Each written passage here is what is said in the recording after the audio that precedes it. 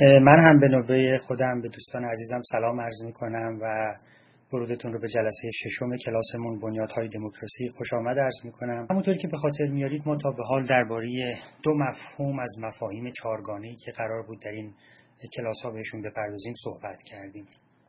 درباره مفهوم اقتدار صحبت کردیم، درباره مفهوم حریم خصوصی صحبت کردیم و در حدی که حوصله این جلسات اجازه میده به رابطه اونها با دموکراسی هم پرداختیم.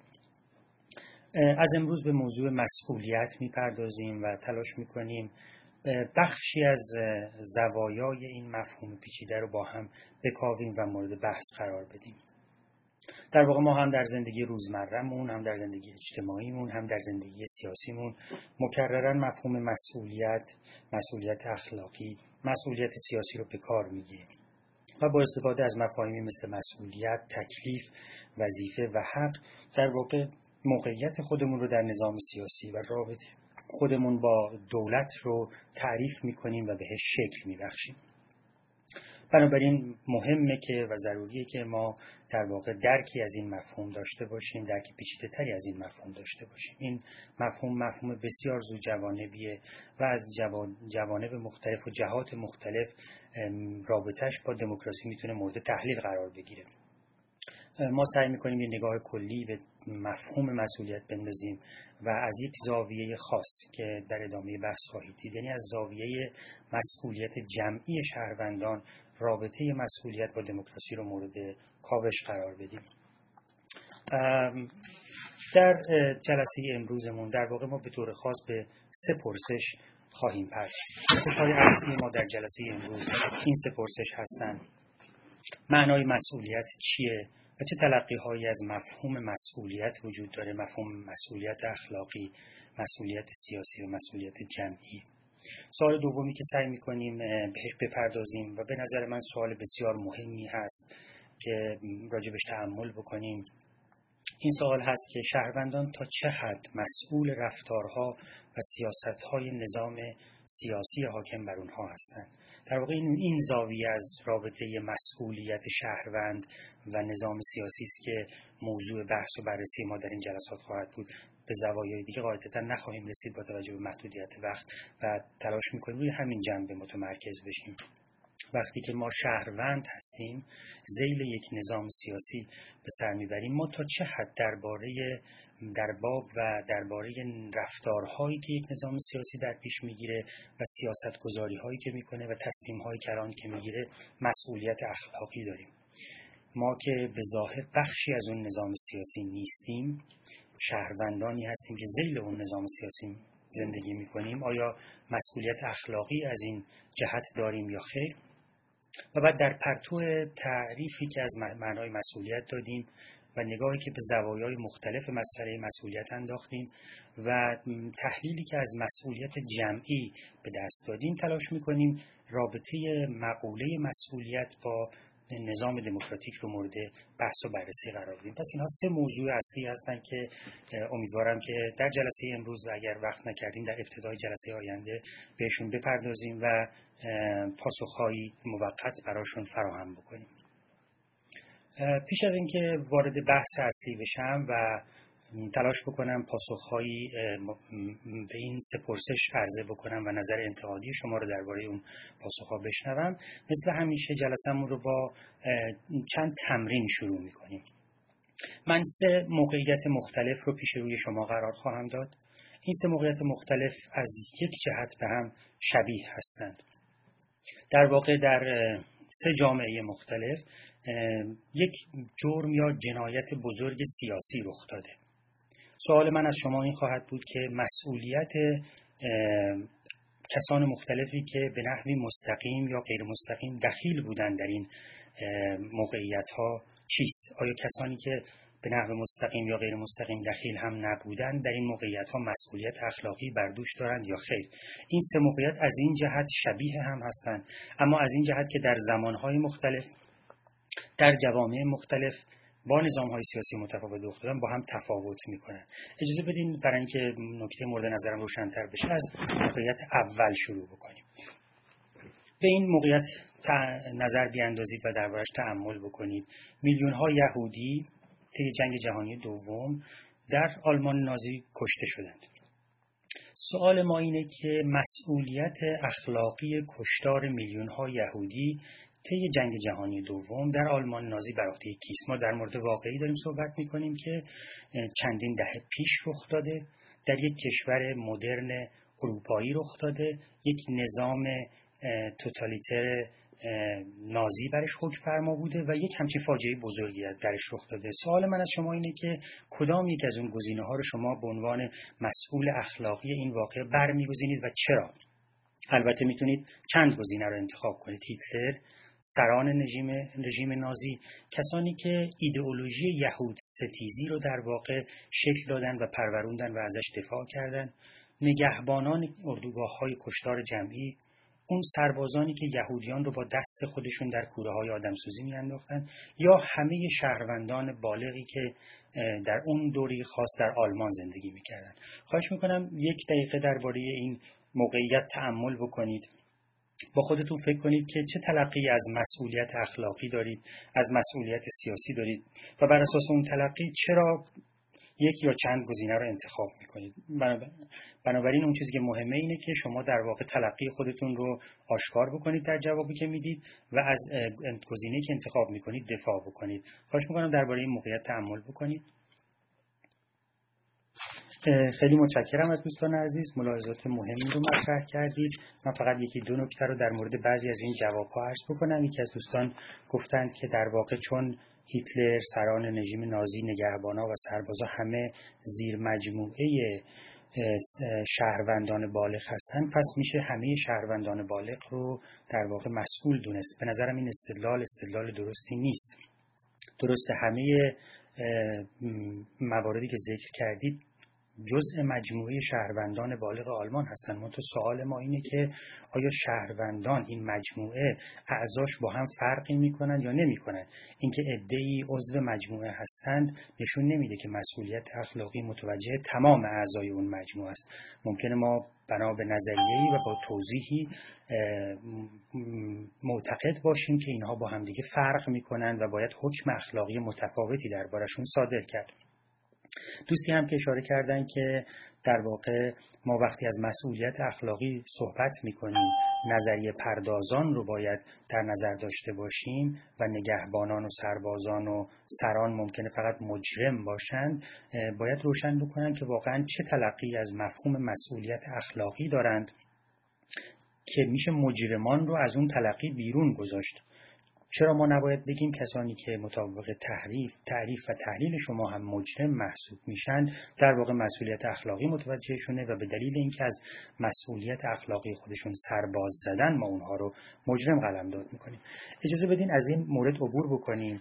در همین ملاحظات رو در پاسختون به موقعیت بعدی مد نظر داشته باشید. ما از آلمان نازی زمان جنگ جهانی دوم خارج میشیم و میایم به آمریکای معاصر.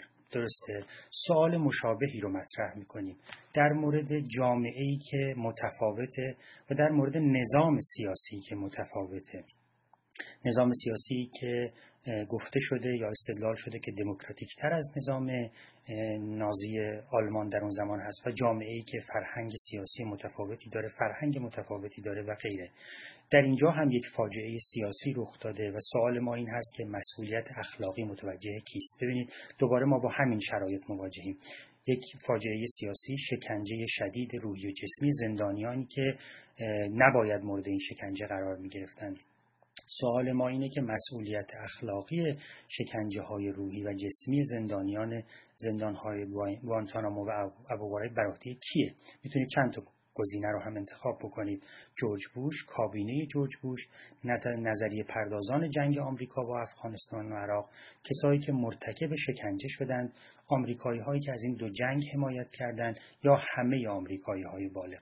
ملاحظاتی رو که در پرسش قبلی مطرح کردید اینجا مد نظر داشته باشید و در حین جواب دادن در واقع به شکل پیچیده‌تری به کار بگیرید و در این حال این نکته رو هم در نظر داشته باشید که ما با یک نظام سیاسی متفاوت در یک زمانه متفاوت و با شهروندانی متفاوت مواجه هستیم. کمی تأمل بفرمایید درباره این موقعیت و بعد خوشحال میشم که نظرات شما رو بشنوم. لطفاً دستتون رو بلند بکنید و به همکار من اطلاع بدید که آماده جواب دادن هستید. متشکرم.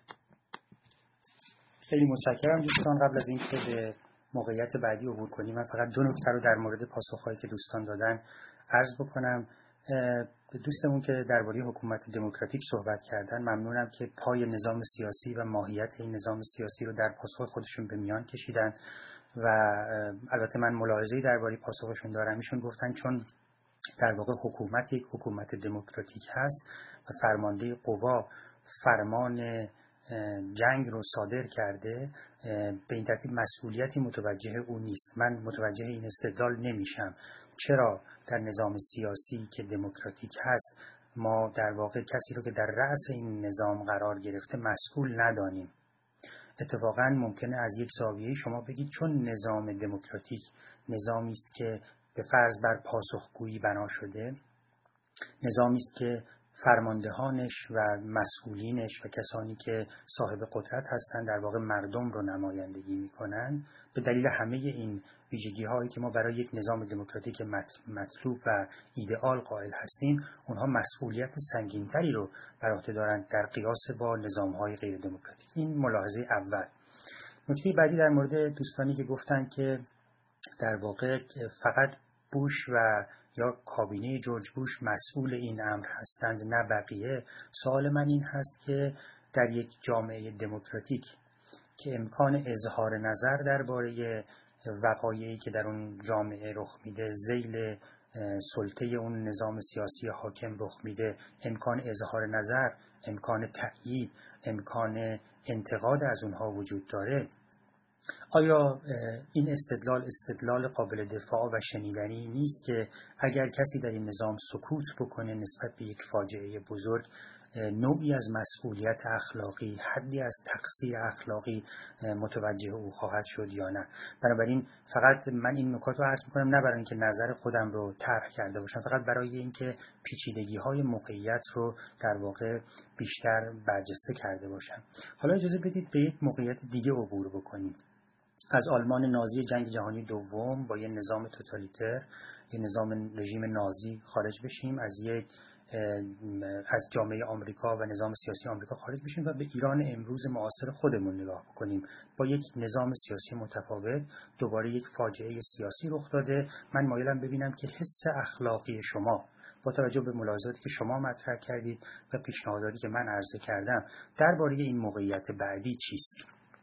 در سال 1367 هزاران زندانی سیاسی بدون اینکه در واقع مراحل دادرسی عادلانه و قانونی طی شده باشه به قتل رسیدند در زندانهای جمهوری اسلامی. سوال این هست که مسئولیت اخلاقی کشتار این زندانیان سیاسی در تابستان 1367 بر عهده کیست؟ آیت الله خمینی، دولت وقت جمهوری اسلامی، 3 نفری که حکم اعدام ها رو صادر کردند و مستقیما دخیل بودند در مسیر صدور حکم، کسانی که حکم ها رو اجرا کردند، یا همه ایرانی های بالغ؟ لطفاً تلاش بکنید که هم ملاحظات مطرح شده در موقعیت های قبل رو در نظر بگیرید، هم با توجه به پیچیدگی هایی که مطرح کردیم اینجا پاسخ پیچیده‌تری بدید. موقعیت هم برای ما آشناتر هست و امیدوارم که پاسخ‌های پیچیده‌تر از شما بشنوم. از نکات خوبی که دوستان مطرح کردن اجازه بدین من هم در واکنش چند نکته رو طرح بکنم و بعد از این تمرین ها خارج بشیم و وارد بحث اصلی خودمون بشیم، یک کمی بحث نظری تری درباره این موقعیت ها بکنیم. دوستی که گفتن که فقط آیت الله خمینی در این زمینه مسئولیت اخلاقی بر عهده دارند و سایرین نه، سوال من این هست که مطابق کدام تلقی از مفهوم مسئولیت اخلاقی ما میتونیم مثلا فرض بفرمایید مقامات رده بالای یک نظام سیاسی رو که از وقوع چنین فاجعه‌ای با خبر بودند، اما واکنشی به اون نشون ندادند یا حمایت کردند از چنین مسئولیتی مبرا بدونیم.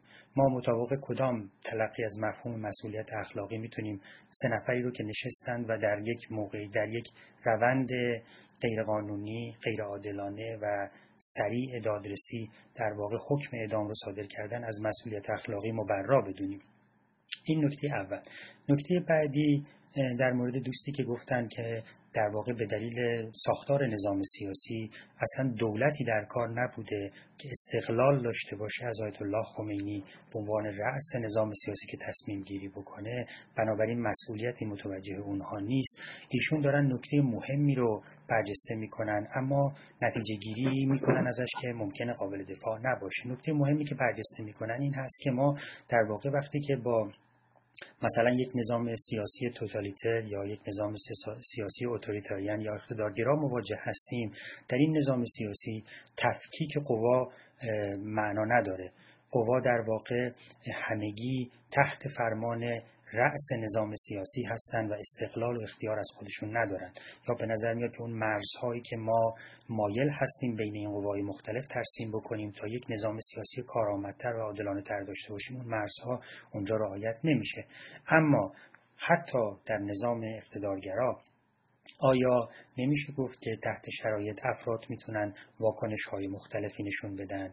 هم یکی از دوستان به فرض آیت الله منتظری اشاره کردن و به هر ایشون هم از سران اون نظام سیاسی بودند، در موقعیت سیاسی بالایی قرار داشتن و به هر دلیل میتونستن مثل بقیه رفتار کنن، اما رفتار متفاوتی از خودشون نشون دادن به دلیل شخصیت، به دلیل موقعیتی که درش قرار داشتن، به دلیل منافع یا به دلیل انگیزه ها یا به هر دلیل دیگری که بود. به هر حال ما فردی رو دیدیم که در اون نظام سیاسی، فرد یا افرادی رو دیدیم که رفتار متفاوت نشون دادن.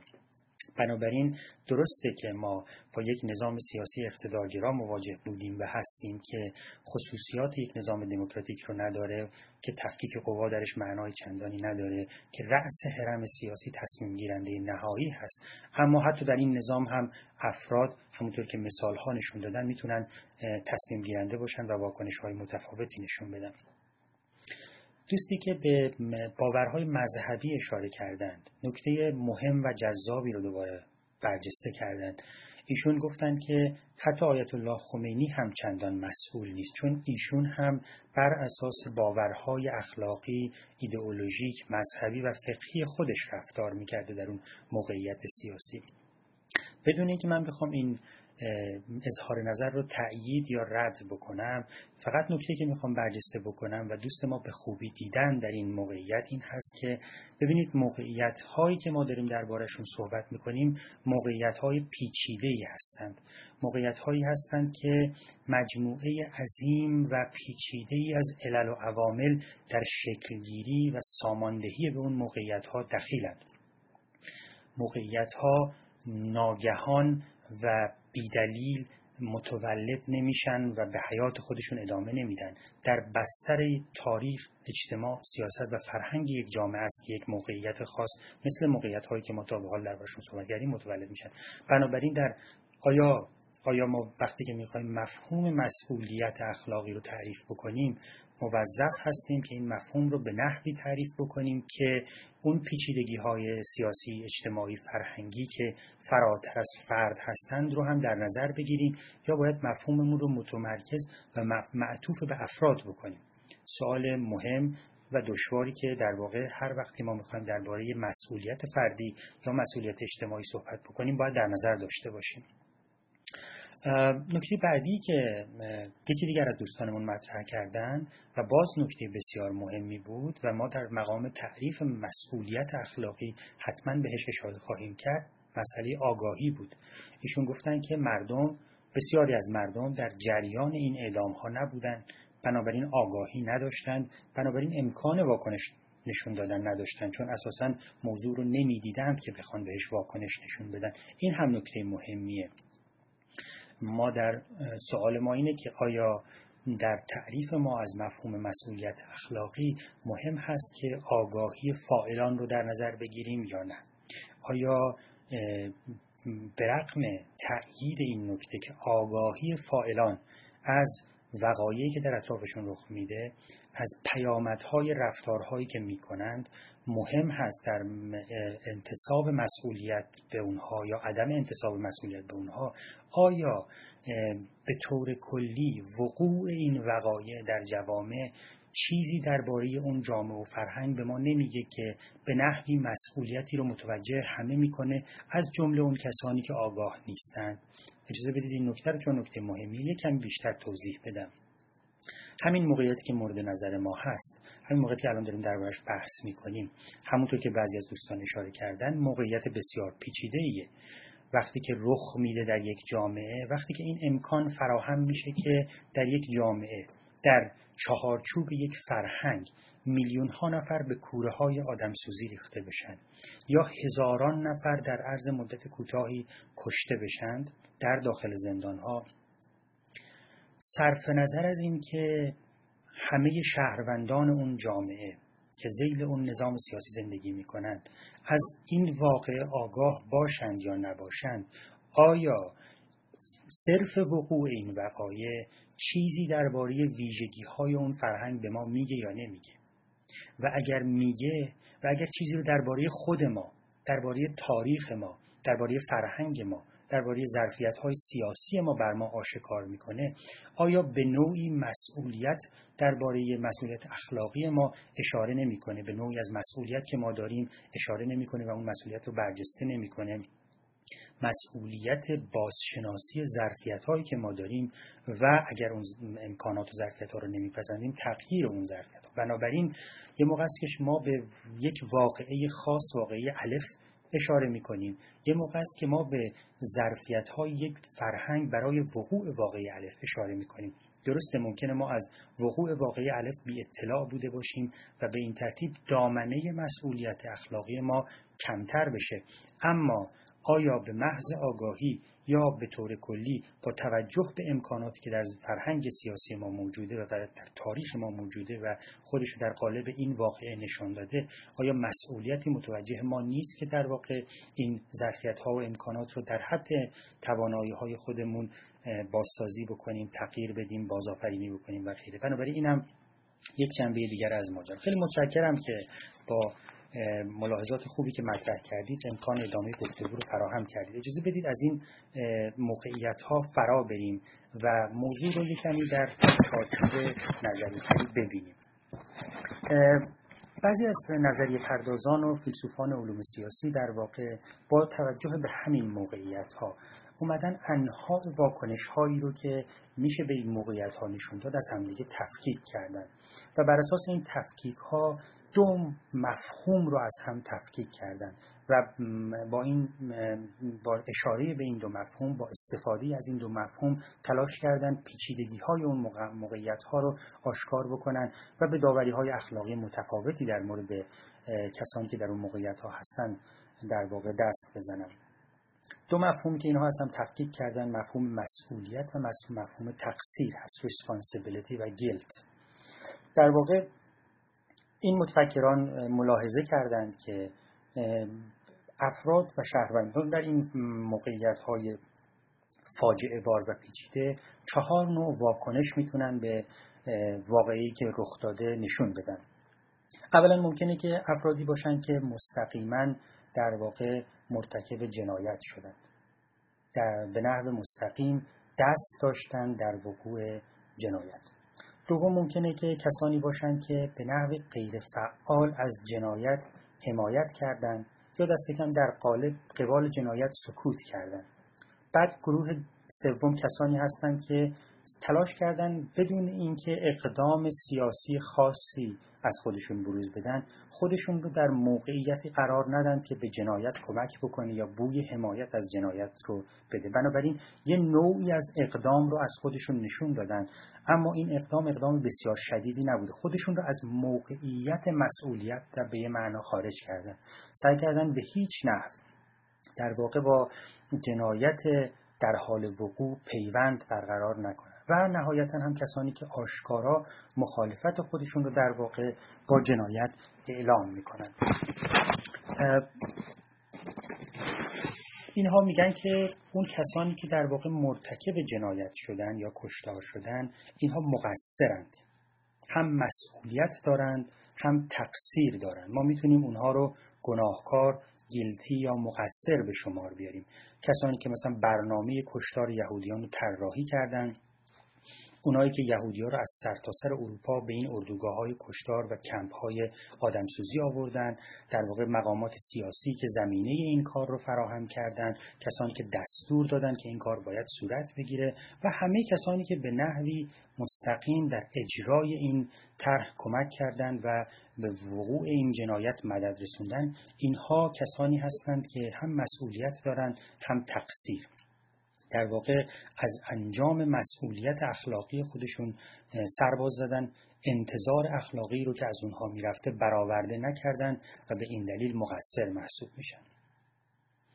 اما دایره مسئولیت به اینجا محدود نمیمونه. ما کسانی رو هم داشتیم که در واقع نقش علی مستقیم در وقوع این جنایات بر عهده نداشتن، اما به نحوی بر این در مقابل این جنایت سکوت کردن یا به نحوی غیر فعال از جنایت حمایت کردن. در همون زمان ذیل اون رژیم نازی در واقع کسان آلمانی‌های معمولی بودند، شهروندان معمولی آلمان بودند که مثلا از ایده های نظیر این ایده که یهودی آلمانی با یهودی غیر آلمانی فرق میکنه یا یهودی تحصیل کرده با یهودی کارگر فرق میکنه از جهت شأن و موقعیت انسانی، از این مفاهیم استفاده میکردن و دفاع میکردن. آلمانی های معمولی بودن، نقشی در نظام سیاسی نداشتن، نقشی در کشتاری که رخ داد نداشتن، اما عملاً به این مجموعه از ایده ها باور داشتن، به نوعی به تغذیه و تداوم این ایده ها کمک میکردن. اونها، این آلمانی های معمولی که مورد بحث ما هستند، با جنگی که نظام سیاسی به بار آورد مخالفت نکردن، با کشتار مخالفتی نکردن، با نژاد پرستی که این رژیم نمایندش بود و تبلیغش میکرد و بر اساسش دست به عمل سیاسی میزد مخالفتی نکردن. آیا به نظر نمیاد که وقتی که ما در واقع مفهوم مسئولیت رو تعریف میکنیم باید این مفهوم رو به نحوی تعریف بکنیم که این افراد رو مسئولیتی متوجهشون بدونه؟ به هر حال اون کسانی که این تفکیک رو انجام دادن، این قبیل افراد رو، این شهروندان معمولی که یا سکوت میکنن یا به نحوی غیر فعال از فاجعه بزرگی در حال وقوع حمایت میکنن، مسئول میدونند اما مقصر نمیدونند. دایره تقصیرشون رو به اندازه دایره تقصیر کسانی که مستقیما در واقع در جنایت دخیل بودند نمیبینند. و گروه دیگری بودن که در واقع تلاش کردن از دست دادن به هر اقدامی که به جنایت کمک میکنه در واقع پرهیز بکنن. استادان دانشگاهی بودن که چون میدیدن به دلیل موقعیت دانشگاهی و آکادمیکشون مجبور خواهند بود در دانشگاه‌ها، در رسانه‌ها و در کلاس‌ها از این اقدامات غیر قابل دفاع، غیر انسانی دفاع بکنند، از شغل خودشون دست کشیدن، از دانشگاه خارج شدن، حتی کشور رو ترک کردن، مایل نبودن مستقیما وارد یک اقدام سیاسی به معنای متعارف و معمول کلمه بشن و نظام موجود رو به مبارزه بطلبند، اما در این حال مایل نبودن به هیچ نحوی مستقیم یا غیر مستقیم در این جنایت عظیم هم در واقع شریک باشند. بنابراین اقدامی کردند که اونها رو از این موقعیت دور نگه داره و هیچ گونه پیوندی بین اونها و اتفاق یا فاجعه‌ای که در حال وقوع بود برقرار نشه یا کسی نتونه چنین پیوندی برقرار بکنه. سوال ما اینه که موقعیت این افراد چیست؟ ما چگونه در مقام تعریف مفهوم مسئولیت اخلاقی یا مسئولیت فردی یا مسئولیت جمعی یا مسئولیت سیاسی میتونیم در قبال افرادی که در طبقه 3 هستن داوری بکنیم؟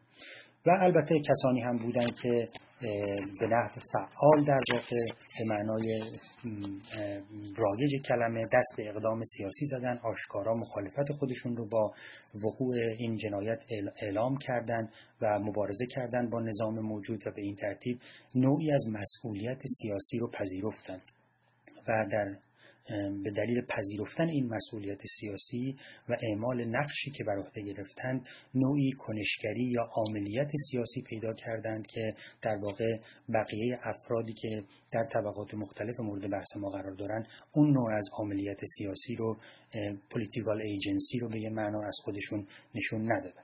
بنابراین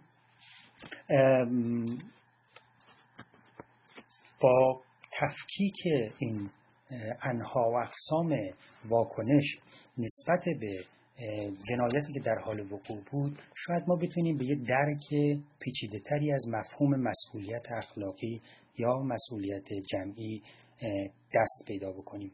البته خیلی جاها مرز بین این طبقات مختلف واقعا مرزهای کمرنگیه و قرار دادن افراد در یکی از این طبقات کار دشواریه. همونطور که شما هم وقتی که داشتید به اون سه موقعیت مورد بحث ما اشاره می‌کردید و راجع بهشون گفتگو می‌کردید، این نکات رو برجسته کردید. مثلا فرض کنید هیتلر یا سران رژیم نازی یا کسانی که ایدئولوژی یهود ستیزی رو طراحی و تبلیغ و ترویج می‌کردند، اونها رو ما مسئول و مقصر میدونیم. سرباز دونپایه‌ای که به دست خودش در واقع یهودیان رو به سمت مرگ هدایت میکرده رو هم مقصر میدونیم. به یه معنا اون سرباز خودش مستقیما در موقعیت به قتل رساندن یک انسان دیگه است. درسته؟ بنابراین داره نقش نزدیکتری نسبت به دیگران در قبال این فاجعه یا جنایت ایفا میکنه.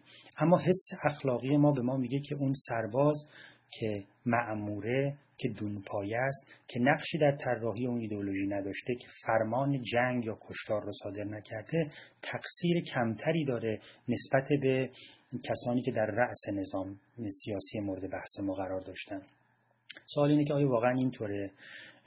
چه تلقی یا تعریفی از مفهوم مسئولیت و تقصیر ما باید به دست بدیم که این درجه بندی رو در نظر بگیره؟ آیا این سرباز که در ته این هرم مقصرین قرار میگیره، در ته هرم گروه یک قرار میگیره، خیلی نزدیک نیست به افرادی که در گروه دو هستند و به این ترتیب این سرباز مرز بین گروه یک و دو رو مخدوش میکنه یا نمیکنه، یا به ما حداقل نشون نمیده که ما درسته که این طبقه یک رو از طبقه دو جدا کردیم، اما انسان‌هایی هستن که قراردادشون در طبقه یک و در طبقه دو در واقع کار بسیار دشواری. یا به طبقه دو که برسیم، کسایی که به نحو غیر فعال حمایت کردند از جنایت در حال وقوع، آیا اینها موقعیت اخلاقیشون، موقعیت سیاسی و فرهنگیشون، میزان تقصیرشون متفاوت نیست با کسانی که در واقع فقط سکوت کردند، حمایت غیر فعال نکردند اما سکوت کردند؟ و اگر این کسانی که سکوت کردند رو ته اون هرم افرادی بدونیم که در طبقه دو هستند، دوباره آیا این بهتر نیست که آیا حس اخلاقی ما، وجدان اخلاقی ما، وجدان پنهان اخلاقی ما به ما نمیگه که باید این سکوت کنندگان رو به طبقه 3 برونیم، نه در طبقه 2 نگهشون نداریم که طبقه کسانیه که به نحوی حمایت نشون میدن از جنایتی که در حال وقوعه. بنابراین میبینید که درسته که ما طبقه بندی کردیم انواع واکنش ها رو و بر اساس این طبقه بندی که انجام دادیم در واقع میزان متفاوتی از مسئولیت سیاسی رو متوجه کسانی کردیم که در موقعیت جنایت بودند. اما و درسته که این تقسیم بندی مفیدیه، به ما کمک میکنه که بتونیم برخورد یا واکنش منصفانه تری نسبت به افراد مختلف داشته باشیم. اما میبینیم که مرزهای سیالی هستند، میبینیم که مرزهای ناپایداری هستند، میبینیم که عده زیادی از انسانها ممکنه ته یک طبقه یا در رأس طبقه بعدی قرار بگیرن و به این ترتیب مرزهای قاطعی نیست. اجازه بدید بریم از این در واقع تقسیم بندی عبور بکنیم و کمی روی مفهوم مسئولیت اخلاقی متمرکز بشیم. ببینیم حالا که اون موقعیت ها رو دیدیم و با این تقسیم بندی در واقع آشنا شدیم، چطور میتونیم یک تعریف از معنای مسئولیت اخلاقی به دست بدیم. تعریفی که امیدواریم بتونه راهنمای ما باشه در موقعیت داوری اخلاقی. درسته؟ کل این مفهوم مسئولیت اخلاقی رو ما میخوایم به کار بگیریم که در واقع ما رو راهنمایی بکنه در مقام داوری اخلاقی. هم ما بتونیم رفتارهای دیگران رو مورد داوری اخلاقی قرار بدیم، هم بر اساس این داوری ها به رفتار اجتماعی، فرهنگی، سیاسی خودمون سمت و سو بدیم. درسته؟ بنابراین ما احتیاج داریم یک تعریف داشته باشیم که روشنگر باشه، که ملاحظات پیچیده‌ای رو که مطرح کردیم در نظر بگیره، که راهنمای عمل ما باشه، که راهنمای داوری ما باشه. ببینیم آیا این تعریفی که الان در واقع میخوایم بهش بپردازیم چنین کارکردی داره، روشنگر و راهنما و مفید هست یا نه. این یه تلقی رایج از مفهوم مسئولیت اخلاقیه.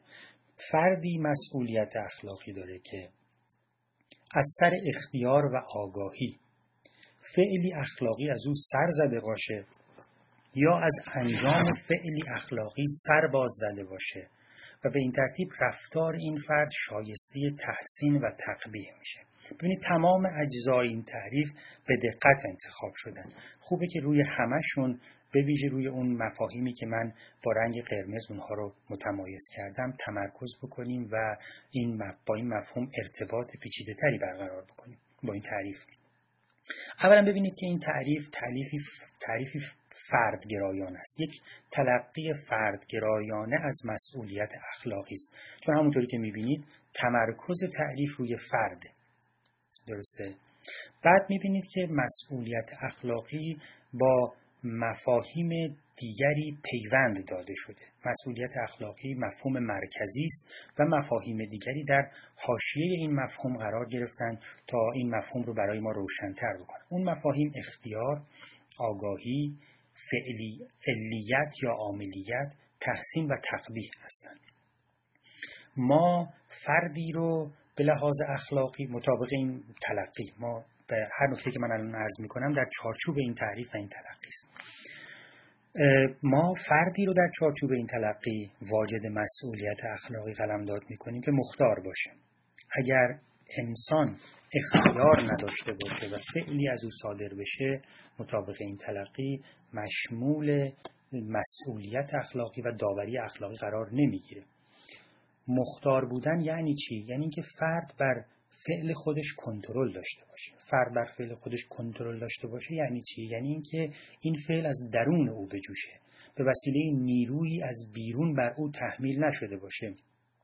اگر شما رو شکنجه بکنند و در مقابل دوربین ها قرار بدن و از شما بخواهند که در اون موقعیت پرفشار چیزهایی رو اظهار بکنید، درسته که شما دارید یک فعل انجام میدید، دارید اعتقاداتی رو بیان میکنید، اما چون اون اعتقادات از درون شما سرچشمه نگرفته، چون اون اعتقادات از بیرون بر شما تحمیل شده، چون شما در یک موقعیت غیر مختارانه قرار گرفتید، این اظهارات شما به یک معنا در چارچوب این تعریف مشمول داوری اخلاقی قرار نمیگیره.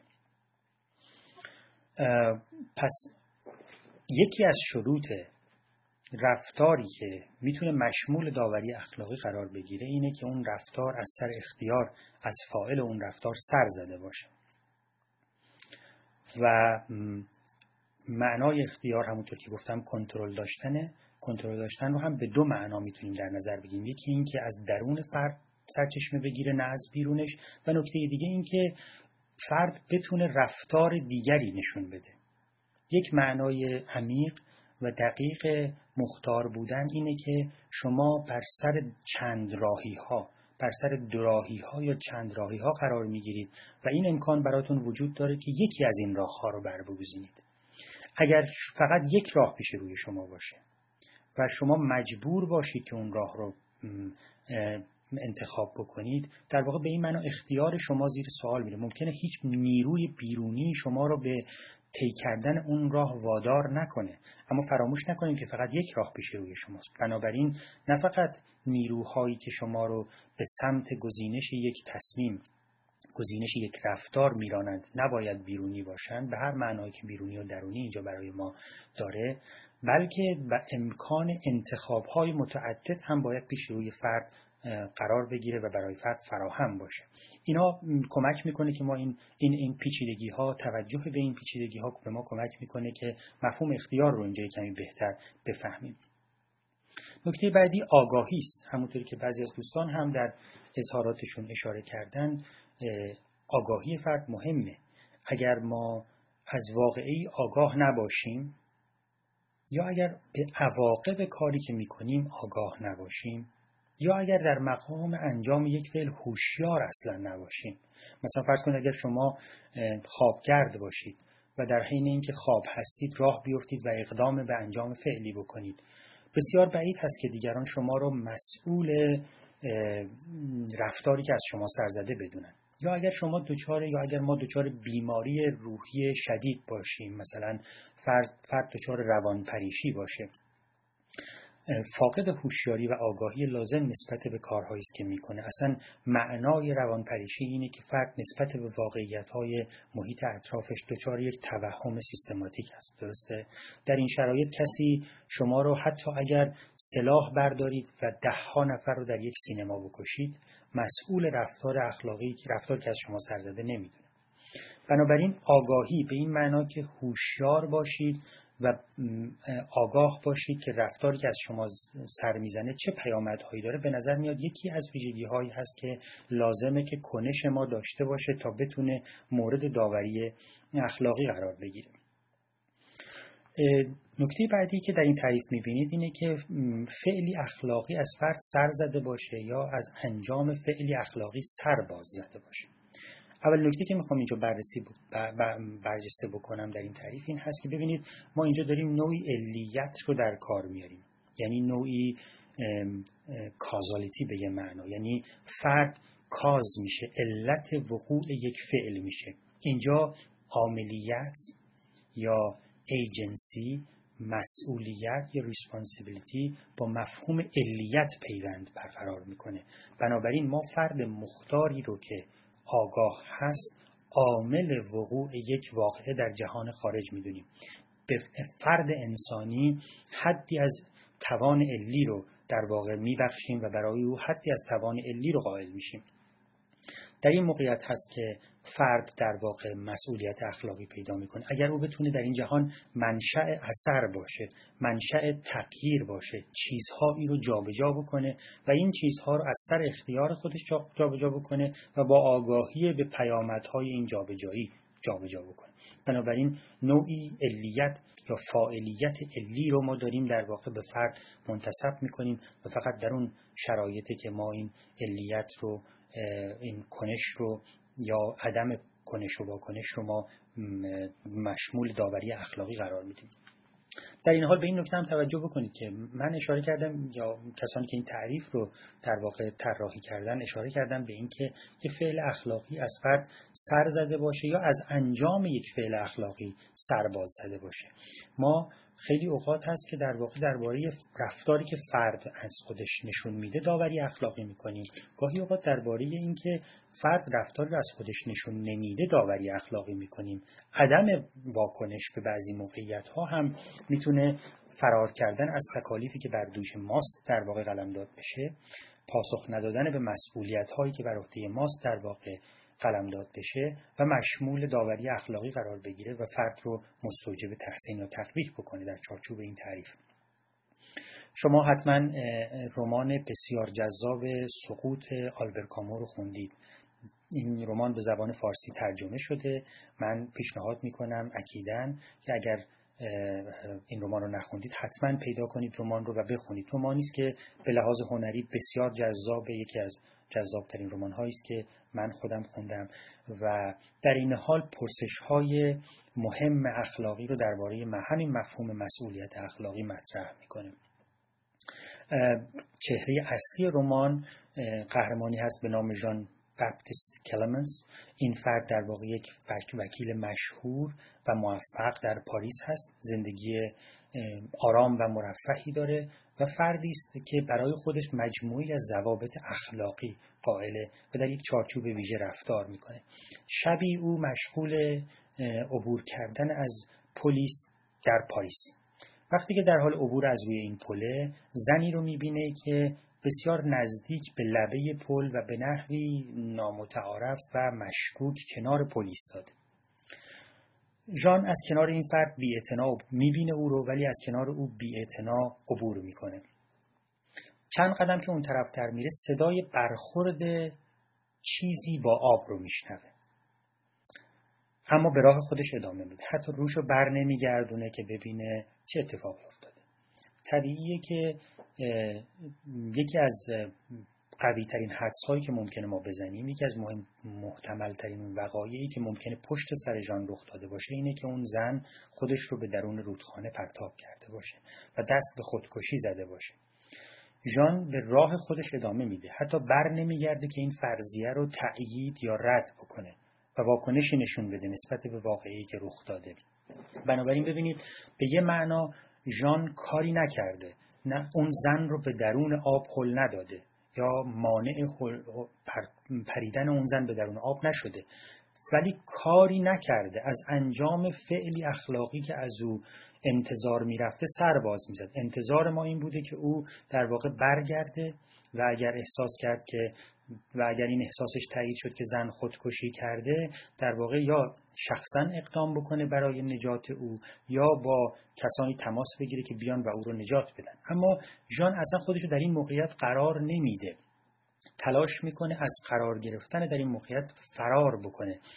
به خودش در اون لحظه خاص احتمالاً میگه که اساساً این اتفاق رخ نداده، یا من نمیخوام به این سوال جواب بدم که آیا اون زن خودکشی کرده یا نکرده که بعد مسئولیت هایی بر عهده من قرار بگیره. بنابراین از انجام فعلی اخلاقی سر باز زده و البته این اتفاق، این شب، این کاری نکردن در اون شب خاص تمام زندگی او رو تحت تاثیر قرار میده و کل رمان در واقع کلنجار رفتن این فرد با خودش هست درباره اون موقعیت اخلاقی، درباره وظایفی که داشته، درباره پیچیدگی‌های اون موقعیت، در تحلیل موقعیت روحی، روانی، اجتماعی خودش که چرا برنگشت ببینه چه اتفاقی افتاده.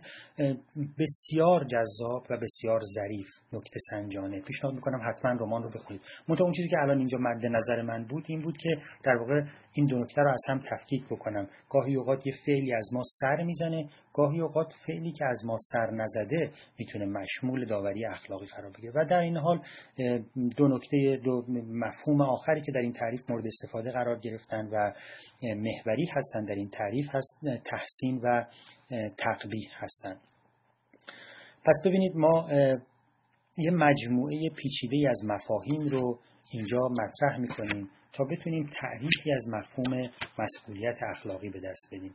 فردی مسئولیت اخلاقی داره که از سر اختیار و آگاهی کاری بکنه و بعد رفتار او شایسته تحسین و تقبیح میشه. مجموعه مفاهیمی که اینجا ما به کار گرفتیم، شبکه مفاهیمی که به تعریف مسئولیت اخلاقی کمک رسوندن، فرد، اختیار، آگاهی، علیت، تحسین و تقبیح هستند.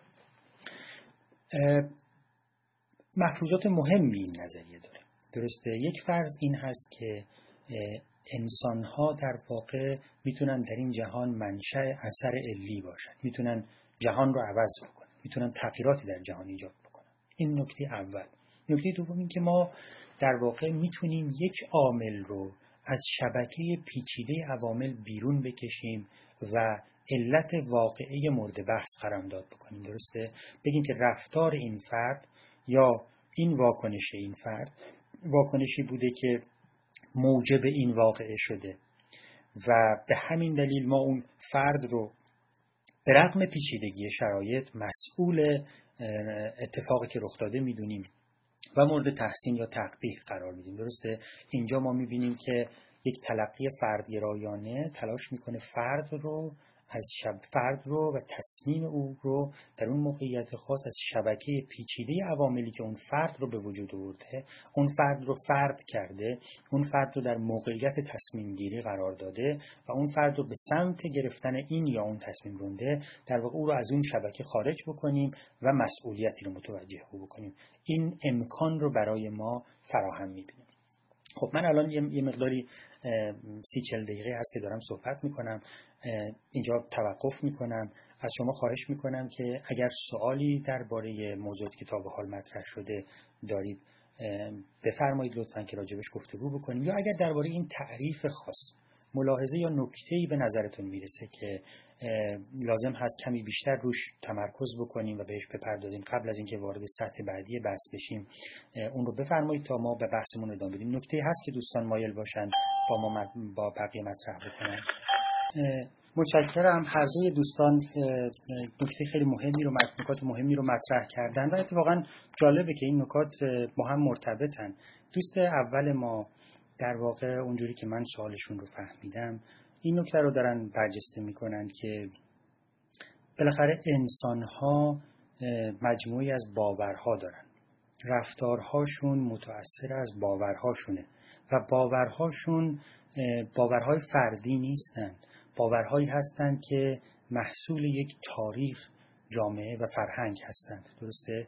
مثلا فرض کنید در جامعه امروز ایران ما مجموعه باورهای دینی که افراد دارند، این باورها سرچشمه عمل فردی میشن، اما این باورها ریشه در تاریخ ما دارن. باورهایی نیستن که کسی در خانه نشسته باشه، طراحی کرده باشه، تمام جوانب و زوایاش رو بررسی کرده باشه و بعد انتخابشون کرده باشه. درسته؟ اینها به ما به ارث میرسن، ما در بطن و متن این باورها متولد میشیم. خب حالا سوال اینه که وقتی که ما در متن مجموعی از باورها، ارزشها، هنجارها در بطن یک فرهنگ متولد میشیم، آیا این محصول زمان و مکان خودمون بودن مسئولیت فردی رو از ما میگیره یا نمیگیره؟ بنابراین دوست شماره 1 ما، دوستی که اول اظهار نظر کردن، در واقع به نظرم میاد که به طور ضمنی دارن این نکته رو برجسته میکنن که توجه داشته باشیم هر وقت که ما میخوایم در مورد مسئولیت فردی افراد اظهار نظر بکنیم، نباید فراموش بکنیم که افراد محصول زمانه خودشون هستند. افراد دامنه اختیار و گزینششون محدوده. بسیاری عوامل پیچیده بیرونی هستند که در واقع فرد رو به سمت این یا اون کنش میرانند. نکته بسیار مهمیه. درسته همه ما در موقعیت بسیار پیچیده‌ای قرار داریم. مجموعه عظیمی از عوامل روانشناختی، جامعه شناختی، سیاسی و فرهنگی در ما و در شکل‌گیری ما دخیله. منتها سوال اینه که آیا این نیروهای بیرونی، این اموری که از بیرون دارن به شخصیت و تصمیم گیری ما سر و سامان میدن، انقدر عظیم هستند که جایی برای گزینش فردی باقی نمیگذارند؟ آیا انقدر این نیروها عظیم، در برگیرنده، فراگیرنده و ذی نفوذ هستند که نهایتاً دیگه ما نمیتونیم اختیار رو تعریف بکنیم؟ همونطور که میبینید در این تلقی فردگرایانه اختیار یک نقش محوری بازی میکنه.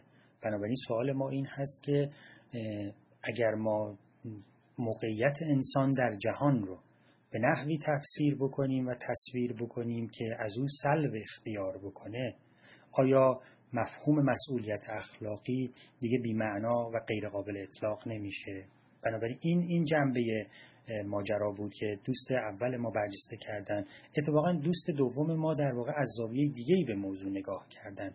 این نکته رو مورد انتقاد قرار دادن که اگر ما این عوامل درونی و بیرونی رو برجسته بکنیم، آیا در حال این تنگ کردن دایره اختیار انسان نیستیم به نحوی که دیگه هیچ کس مسئول هیچ کدام از رفتارهای خودش نخواهد بود؟ اگر ما بگیم که افراد بیمار هستند یا افراد تحت تأثیر نیروهایی هستند که در درون روانشون داره عمل میکنه، مضطربن یا افسردن یا روانپریشن یا اسکیزوفرنیا دارن یا هر بیماری دیگری، و این بیماری ها که بیرونی و خارج از کنترل فرد هستند دارن تصمیم گیری های او رو تحت تاثیر قرار میدن. یا اگر بگیم که فرد تحت تاثیر نیروهای سیاسی و اجتماعی است، در شکنجه شده در زندان، بنابراین مسئولیتی در قبال رفتار خودش نداره. یا اگر بگیم که فرد محصول باورهایی است که از یک سنت و تاریخ به او به ارث رسیده، پس دیگه نقش خود فرد چی میشه؟ در واقع دیدیم که این دو دوست ما که اظهار نظر کردن دو جنبه موضوع رو مورد بحث و بررسی و به اصطلاح مورد پرسش قرار دادن. یکی جنبه اجتماعی تاریخی فرهنگی ما رو برجسته کرد. این نکته رو مورد تاکید قرار داد که ما محصول زمان و مکانیم، بنابراین دایره اختیارمون تنگه. دیگری این نکته رو برجسته کرد که اگر ما دایره اختیارمون رو بسیار تنگ بکنیم آیا اساساً دیگه امکان داوری اخلاقی باقی میمونه یا نه. و به نظرم اتفاقاً به نحو جالب این دو دوست با هم گفتگو کردن و پیچیدگی موضوع رو برجسته کردن و این در واقع نقطه شروع خوبی برای ادامه بحث ماست که مجموعه ای از در واقع انتقاداتی رو که به همین تلقی فردگرایانه از مسئولیت اخلاقی وارد شده در واقع برجسته میکنه.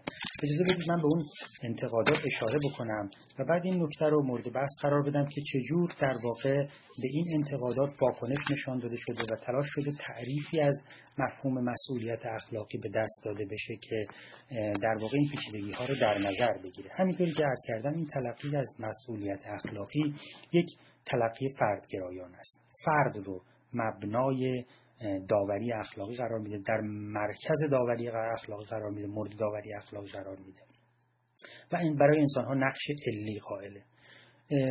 این تلقی عموما یک تلقی لیبرال از مسئولیت اخلاقی است که فرد رو محور توجه قرار میده.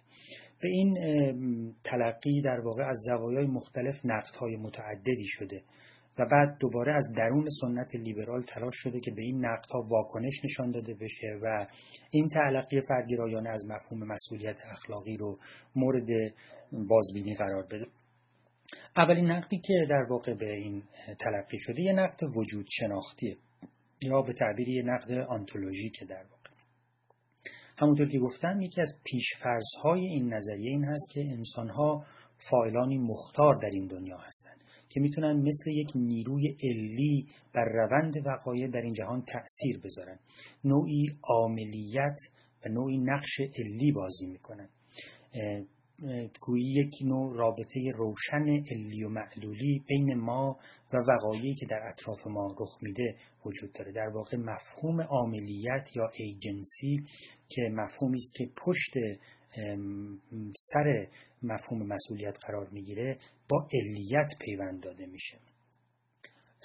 پرسیدن که آیا واقعا ما اینجوری هستیم؟ آیا انسان‌ها در این دنیا فاعلانی مختارند که میتونن نقش علی بازی بکنن؟ آیا برای تعریف مفهوم مسئولیت، ببینید اینجا الان ما با طرح این دیدگاه درباره انسان داریم یک پیشفرض انتولوژیک، یک پیشفرض وجود شناختی درباره انسان طرح می‌کنیم. سوال منتقدین این هست که آیا برای تعریف مفهوم مسئولیت ما لازم داریم که چنین پیشفرض پیچیده و سنگینی رو در کار بیاریم؟ به هر حال این یک پیشفرض متافیزیکی وجود شناسانه سنگین درباره انسان و نقش انسان در این جهانه. سوال این هست که به چه دلیل ما میتونیم انسان رو اینطور که در واقع این تلقی‌های فردگرایانه تعریف کردن تعریف بکنیم.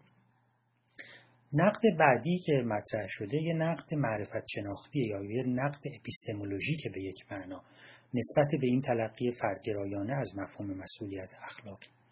در واقع سوال میشه که بر اساس کدام دلایل ما میتونیم برای انسان چنین موقعیت معرفتی رو قائل بشیم که میتونه علت یک واقعه رو از دل مجموعه پیچیده علل و عوامل پشت سر یک واقعه بیرون بکشه. ما آیا احتیاج به یک دانش پیچیده و گسترده نداریم که دست بگذاریم روی عامل الف و بگیم عامل الف علت وقوع واقعه اکس بوده؟ واقعی رخ داده، ما میگیم که احمد یا مرتضی یا ابراهیم یا محمد مسئول وقوع این واقعه بودن. به این ترتیب ما داریم یک فرد رو برجسته میکنیم و میگیم این فرد نقش علی در وقوع اون واقعه داشته. خیلی از شما در انتقاداتی که داشتید و در ملاحظاتی که مطرح کردید این نکته رو طرح کردید که ببین این فرد که این کار رو کرده در واقع تحت تاثیر باورهای اجتماعی و فرهنگیش کرده، تحت تاثیر نظام سیاسی که بر سر او بوده چنین رفتاری از خودش نشون داده، محصول یک تاریخه. این فرد در واقع چنین و چنان ویژگی هایی رو داشته که چنین رفتاری از خودش، بنابراین این رفتار در واقع رفتار او نبوده، در واقع این او نبوده که علت وقوع این واقعه بوده، مجموعه پیچیده‌ای از علل و عوامل بودن که در واقع به این وقوع این واقعه انجام میدن. و سوال بعدی اینه که دانش ما درباره علل وقایع دانش محدودیه، درسته؟ با گسترش و دگرگون شدن دانش مثلا جامعه شناسی یا علوم سیاسی یا روانشناسی ما ممکنه کاملا نظر متفاوتی پیدا بکنیم در مورد اینکه چرا فلان واقعه رخ داده. اگر دانش فرض بفرمایید که روانپزشکی یا روانشناسی امروز در اختیار ما نبود که به ما مفاهیمی نظیر اسکیزوفرنیا یا افسردگی رو بده یا روانپریشی رو بده یا اضطراب رو بده، اگر ما چنین مفاهیمی رو در اختیار نداشتیم، وقتی که فردی یک اسلحه به دست می‌گرفت و به داخل یک سینما میرفت و 10 نفر رو در عرض چند دقیقه می‌کشت، ما چنین مفاهیمی رو در اختیار نداشتیم که او رو مسبب این واقعه بدونیم یا ندونیم. کسانی که معتقدند چنین فردی دچار اختلالات روانی است دارن یه مفهوم روانشناختی امروزی رو به کار میگیرن که این فرد رو مبرا بکنن از داوری اخلاقی که ما به او معطوف میکنیم، درسته؟ دارن میگن که این فرد خودش نیست، این فرد آگاه نیست، این فرد مختار نیست، این فرد سالم نیست. تعریف سلامت و بیماری، مرز بین سلامت و بیماری، این تعریف و این مرز به وسیله دانش روانشناسی یا دانش پزشکی زمانه ترسیم میشه. با تغییر این مرز، با تغییر این تعریف، درک ما از اینکه چه کسی عامل وقوع چه رفتاری بوده، آیا اون فرد رو باید واقعا علت وقوع اون واقعه بدونیم یا یک بیماری یا یک نیروی بیرونی رو علت وقوع اون واقعه بدونیم، درک ما از علت واقعه عوض خواهد شد. شما میتونید همین نکته رو تعمیم بدید به سایر علوم.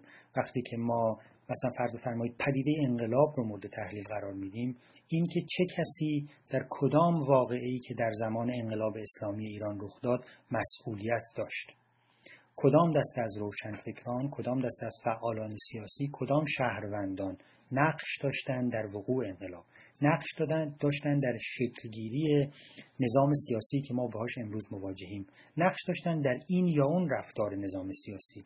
دهه 60 خشونت‌های دهه 60، خونریزی‌های دهه 60 عامل اصلیش کی بود؟ چه کسانی مقصر بودند؟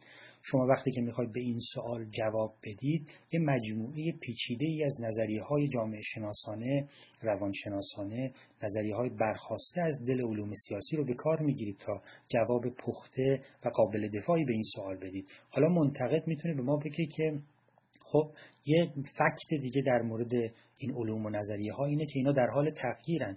اگر 50 سال بعد یا 30 سال بعد نظریه های روانشناسانه، جامعه شناسانه یا سیاسی متفاوتی درباره نقش افراد در انقلاب ها مطرح شد، آیا قضاوتی که ما سالها قبل کردیم بر اساس نظریه های قدیمی کردیم زیر سوال نمیره؟ آیا این کار غیر انسانی نیست که ما داوری اخلاقی خودمون رو مبتنی بر نظریه هایی بکنیم که مطمئنیم دیر یا زود عوض خواهند شد و به این ترتیب افراد رو مشمول قضاوت های اخلاقی بکنیم که دیر یا زود دگرگون خواهند شد؟ اینجا در واقع ما با یک سوال مهم معرفت شناسانه یا اپیستمولوژیک مواجه هستیم.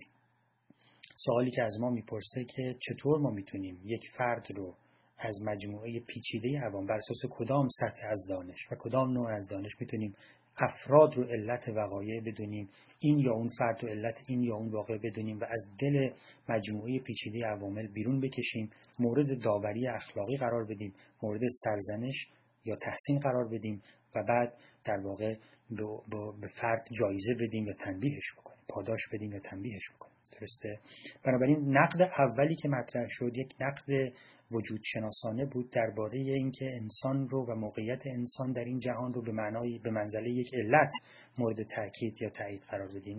نقد دوم یک نقد معرفت شناسانه است. این پرسش رو طرح میکنه که آیا ما به ابزارهای معرفتی مجهز هستیم که ما رو در مقام چنین داوری قرار بده یا نه. نقد بعدی نقد تاریخیه.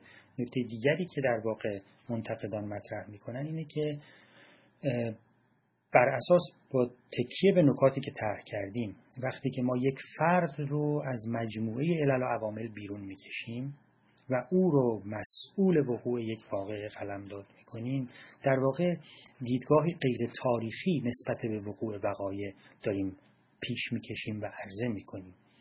تاریخ وقوع یک واقعه رو نادیده میگیریم یا دامنه کوتاهی برای تاریخ وقوع یک واقعه قائل میشیم. یک واقعه رو از تاریخش منعزل میکنیم و بیرون میکشیم و با دیدگاهی غیر تاریخی در واقع درباره وقوع یک واقعه قضاوت میکنیم. قضاوت منصفانه که بناست مبنای قضاوت اخلاقی و پذیرفتن یا نپذیرفتن مسئولیت این یا اون فرد قرار بگیره، قضاوت منصفانه، قضاوت تاریخیه. این نقد مدعی است که اگر شما میخواید منصفانه درباره وقایع قضاوت بکنید، باید به تاریخ وقوع وقایع در واقع رجوع بکنید و با دیدن اون تاریخ در واقع واقعه مورد بحث رو مورد داوری قرار بدید. ببینید مثلا فرض کنید این واقعه اشغال سفارت آمریکا در ایران. خب الان واقعی است که شدیداً مورد انتقاد بسیاری از تحلیلگران و فعالان سیاسی ماست. درسته؟ هر وقت که شما به کسانی که درگیر این واقعه بودند مراجعه میکنید، اونها رو مورد انتقاد قرار میدید و بهشون میگید آقا چرا شما رفتید سفارت یک کشور خارجی رو اشغال کردید، سفارت که خاک یک کشور دیگه محسوب میشه اشغال کردید و با این رفتار غیر قابل دفاع سیاسی خودتون عواقبی رو بر یک دولت و یک ملت تحمیل کردید که بسیار سنگینه. چه دستاوردی داشتید و چرا این کار رو کردید؟ اون جوابی که شما از کنشگران درگیر در اون واقعه میگیرید اینه که شما رو توجه میدن به زمینه‌های تاریخی که در اون لحظه عمل در واقع وجود داشت. به شما میگن که اشکال کار شما اینه که دارید از یک منظر دیگه 30 سال 30 و چند سال بعد از وقوع یک واقعه بدون در نظر گرفتن زمینه‌های تاریخی و سیاسی یک واقعه در واقع اون واقعه رو مورد داوری اخلاقی قرار میدید. ما در یه لحظه تاریخی بودیم، ما یه تحلیل از شرایط داشتیم، ما مناسبات مثلا ایران و آمریکا رو در یه بستر تاریخی 50 ساله می‌دیدیم و کنش ما در اون بستر تاریخی که معنا پیدا میکنه و موجه میشه. خب من نمیخوام به دفاع از هیچ کدام از طرفین این بحث بپردازم. میخوام توجه شما رو به این نکته جلب بکنم که کنشگران سیاسی و اجتماعی در مقام نقد یا دفاع از این یا اون رفتار سیاسی در واقع کاری که میکنن اینه که شما رو ارجاع میدن به تاریخ رفتارها. درسته؟ و از شما میخوان که برای ارائه یک قضاوت منصفانه درباره این یا اون رفتار تاریخ وقایع رو در نظر بگیرید. حالا اون نکته که اینجا مورد نظر ما هست اینه که این تلقی فردگرایانه از مسئولیت اخلاقی منتقدین معتقدند که تاریخ رفتارها رو در نظر نمیگیره، فرد رو از اون شبکه تاریخی میکشه بیرون و مسئول این یا اون رفتار قلمداد میکنه. علل خصوص وقتی که ما به عرصه سیاست و اجتماع وارد میشیم، علل خصوص وقتی که ما میخوایم رفتار سیاسی افراد رو مورد داوری قرار بدیم، این پیچیدگی ها بیش از مثال های ساده خودشون رو نشون میدن و باید مورد توجه قرار بگیرن. پس 3 نقد رو تا حالا مطرح کردم: یه نقد وجود شناختی، یه نقد معرفت شناختی و یه نقد تاریخی. نقد آخری که طرح میکنم نقد سیاسی هست که به این تلقی فردگرایانه از مسئولیت اخلاقی در واقع وارد شده. این نقد سیاسی میگه که تأکید بیش از حد بر افراد موجب غفلت ما از نقش نهادها میشه. ما در واقع در مقام داوری درباره مسئولیت افراد به عنوان شهروند، مسئولیت افراد به عنوان یک کنشگر سیاسی باید در نظر بگیریم که افراد دارن در چارچوب نهادها، یه مجموعی از اینستیتوشنز در واقع عمل میکنن و رفتار میکنن. دولت یکی از مهمترین اونهاست. درسته؟ دولت به منزله یک نهاد پیچیده بزرگ پرقدرت تأکید مکرر و غیر انتقادی بر فرد و مسئولیت افراد در واقع ممکنه که این عارضه رو به بار بیاره که ما رو از توجه به نقش نهادهای بزرگ مثل دولت باز بداره. نکته بعدی که این دسته از منتقدین مطرح میکنن و یک نقد سیاسی دیگه این هست، اینه که میگن که وقتی که ما در واقع این تلقی فردگرایانه رو مبنای داوری درباره مسئولیت اخلاقی افراد قرار میدیم، ما البته میتونیم افراد رو مقصر یا گناهکار یا بیگناه قلمداد بکنیم، ولی این تلقی، این نوع از داوری امکان داوری درباره بی‌عدالتی‌های بزرگ رو از ما سلب میکنه. مثلا سوالی که مطرح میکنند اینه که خب نسل کشی اگر در یک جامعه رخ میده، این چه کسی مسئول نسل کشیه؟ اگر کسانی قربانی ایدئولوژی مرد سالاری در یک جامعه هستند، اگر زنانی در یک جامعه قربانی ایدئولوژی مرد سالاری هستند، چه کسی مسئول اون ایدئولوژیه؟ این تلقی چه کمکی به ما میکنه که ما این بی‌عدالتی‌های بزرگ رو در واقع ببینیم، مورد نقد قرار بدیم، مورد داوری قرار بدیم و بعد مورد نقد قرار بدیم. این منتقدین معتقدند که این تلقی فردگرایانه نسبت به این بی‌عدالتی‌های بزرگ حرف زیادی برای گفتن نداره. بی‌عدالتی‌های نسبتاً کم دامنه‌ای رو که در مناسبات بین فردی در سطح خرد رخ میده ممکنه به ما کمک بکنه، که ممکنه راهنمایی به دست ما بده که اون بی‌عدالتی‌ها رو که در سطح خرد بین افراد در جریان مورد کنکاش و داوری قرار بدیم. ولی وقتی که پای بی‌عدالتی‌های کلان و بزرگ در میان میاد، پای فقر در میان میاد، پای بی‌عدالتی در میان میاد، پای استثمار و استعمار دیگران در میان میاد، این تلقی فردگرایانه، این تعریف فردگرایانه چیز چندانی برای عرضه کردن به ما نداره. راهنمای چندانی در اختیار ما قرار نمیده که ما بتونیم داوری اخلاقی بکنیم موقعیتی رو که مورد بحث ما هست. پس با مجموعه‌ای از نقدهای مهم و قابل تأمل نسبت به این تلقی فردگرایانه رو طرح کردیم. جمع‌بندی می‌کنم بحث امروزمون رو. ما از چند موقعیت مثالی شروع کردیم، سعی کردیم از اون موقعیت‌ها عبور بکنیم و انواع واکنش‌هایی رو که افراد نسبت به موقعیت‌های فاجعه آمیز نشون میدن در واقع تقسیم بندی بکنیم.